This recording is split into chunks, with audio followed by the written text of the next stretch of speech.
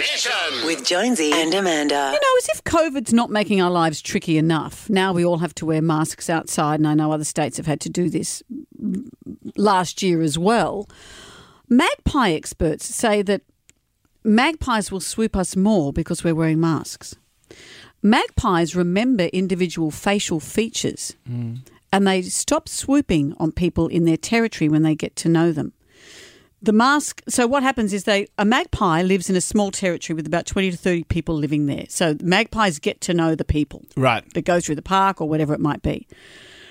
They recognise people by their facial features and will only swoop on a couple of people who they feel for some reason are dangerous to them. I remember I used to walk along in Bathurst. It was College Drive, it was called. It was notorious for being swooped on by magpies. I used to yell out, "I don't want your babies. Leave me alone."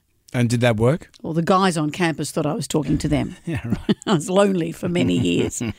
But the mask might change things because now the magpies can't distinguish who's who. So that the magpies feel safe, they may swoop on all of us. So thank you, COVID, for that. Thanks for that. Why don't you walk around with a tennis racket? That's a good idea. Or have a mask that has your actual face printed on it. Yeah. We all get one of those. But how do you know that someone is wearing a mask or not wearing a mask? Take that mask off, but I'm not wearing a mask.